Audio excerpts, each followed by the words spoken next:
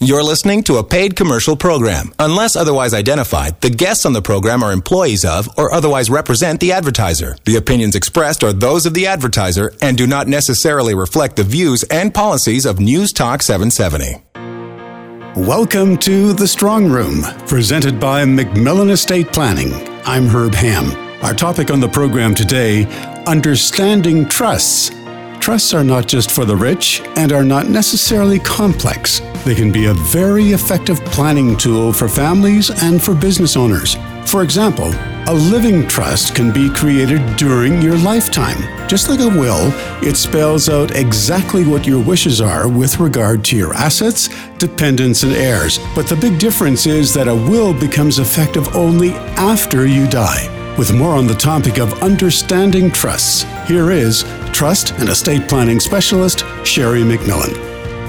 I think a trust is a very misunderstood area for most families and unfortunately underutilized as a real opportunity to safeguard our wishes in our estate and also to safeguard our life expectancy and lifespan, because ultimately there is a lot of legalities and tax consequences in our affairs in current and modern society. Over time, what we've experienced is a progression of law and tax that have become more and more complex.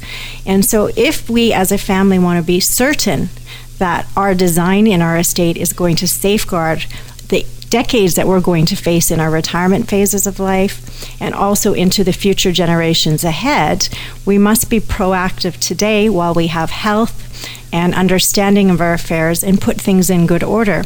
And one of the privileges that we certainly have in Canada and has been utilized for literally thousands of years in the UK is something called a trust.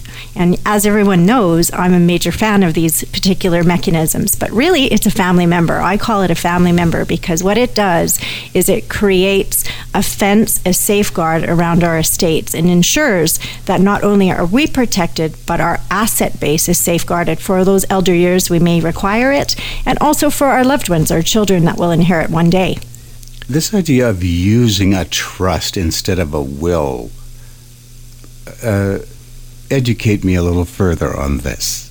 So I would say, traditionally speaking, 90 to 95% of us currently have always gone about planning our estate, that we own our estate through our lifespan, and then one day when we pass, we do craft or draft a will. And a will is a document that executes how our asset base will be distributed.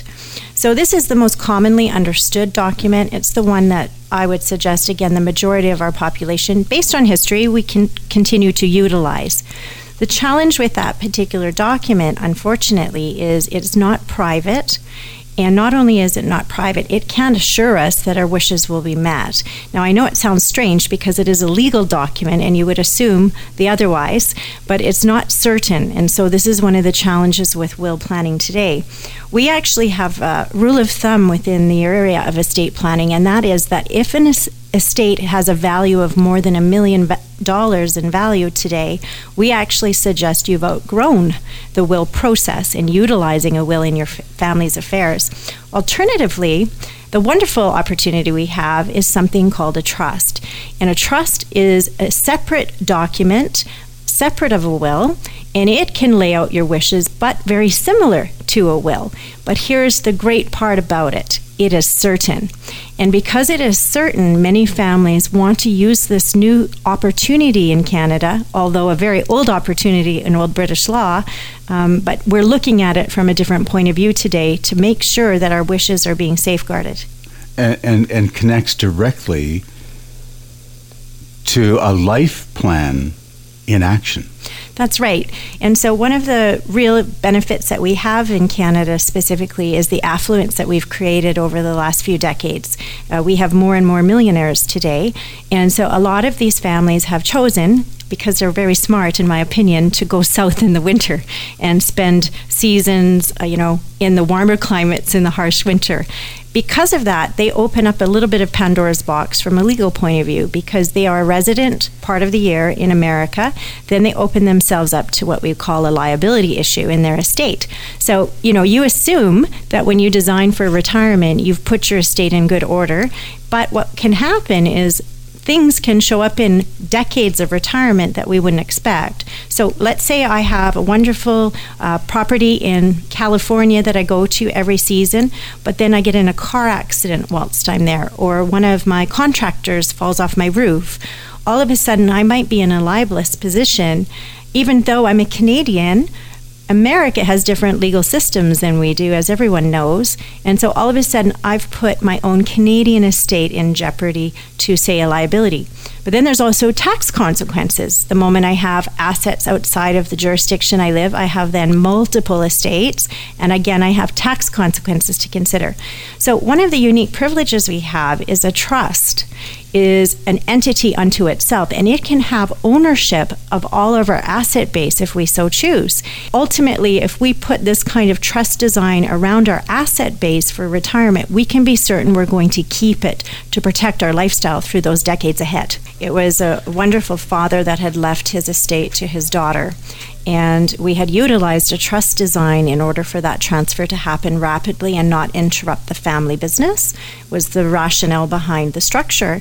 And when the father sadly did pass, the daughter came in for a session to say, what do I now need to do in order to inherit the family business and move forward with the wealth?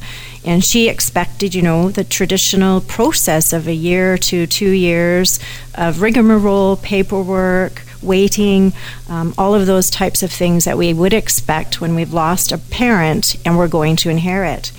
Well, we shared with her, because the trust had already been established in her father's lifespan, it's like he had already executed the estate to her in advance of his passing. And so actually all we needed to do is change father from being the trustee from a legal point of view, make her the new trustee because she was ultimately the next appointee, and move forward. So after we completed that hour of work, and literally it was an hour, she called back about 30 days later, and she said she had been speaking to a few people and there was just no way possible that there was no more work to do. She just inherited a family business.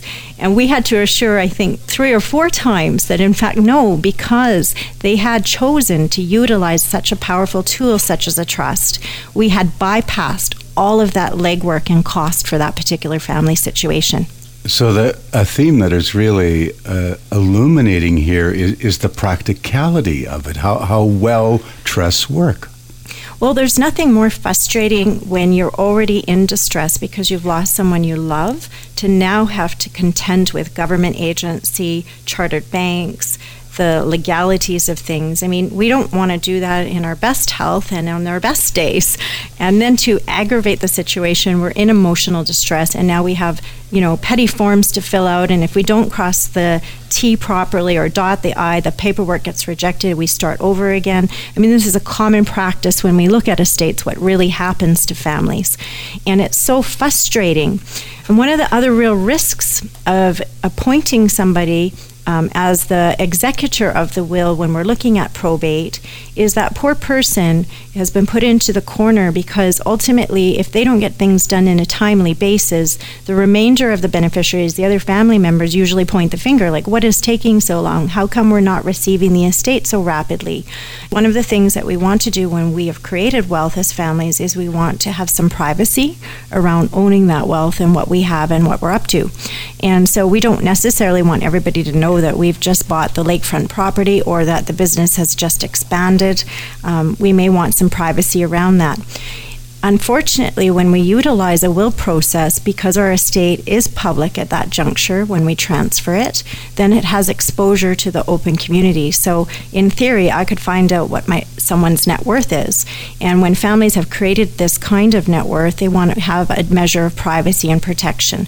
And so it's also a very unique privilege to have our estates within a trust, because a trust is a private, legal, protective stance when we wrap it around our asset base, that nobody can look in and actually see what our net worth is or what our asset base is comprised of. And you have a case study which underscores that point, where we have key members of the family operating a farm or a family business.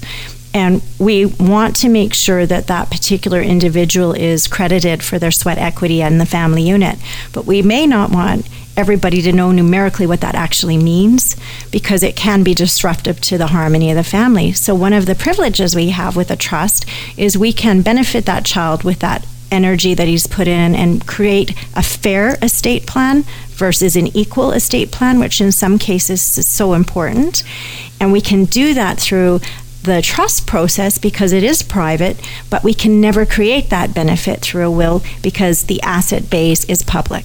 I always consider a trust to be the steward of my estate. And so really it's the mechanism in which it will govern my wishes, my values, my beliefs. It will safeguard me, and it will protect the future generation. And so if there is nothing more powerful than having the steward come along for the ride in our affairs over the course of time, really the trust is that tool. The many benefits of trust planning will be highlighted at the upcoming MacMillan Estate Planning Life and Legacy Seminar, which will be held Thursday evening, February 23rd. You can register online at macmillanestate.com. When we come back after this short break, Sheri MacMillan talks about how trusts can significantly reduce the amount of income tax you pay. This is The Strong Room.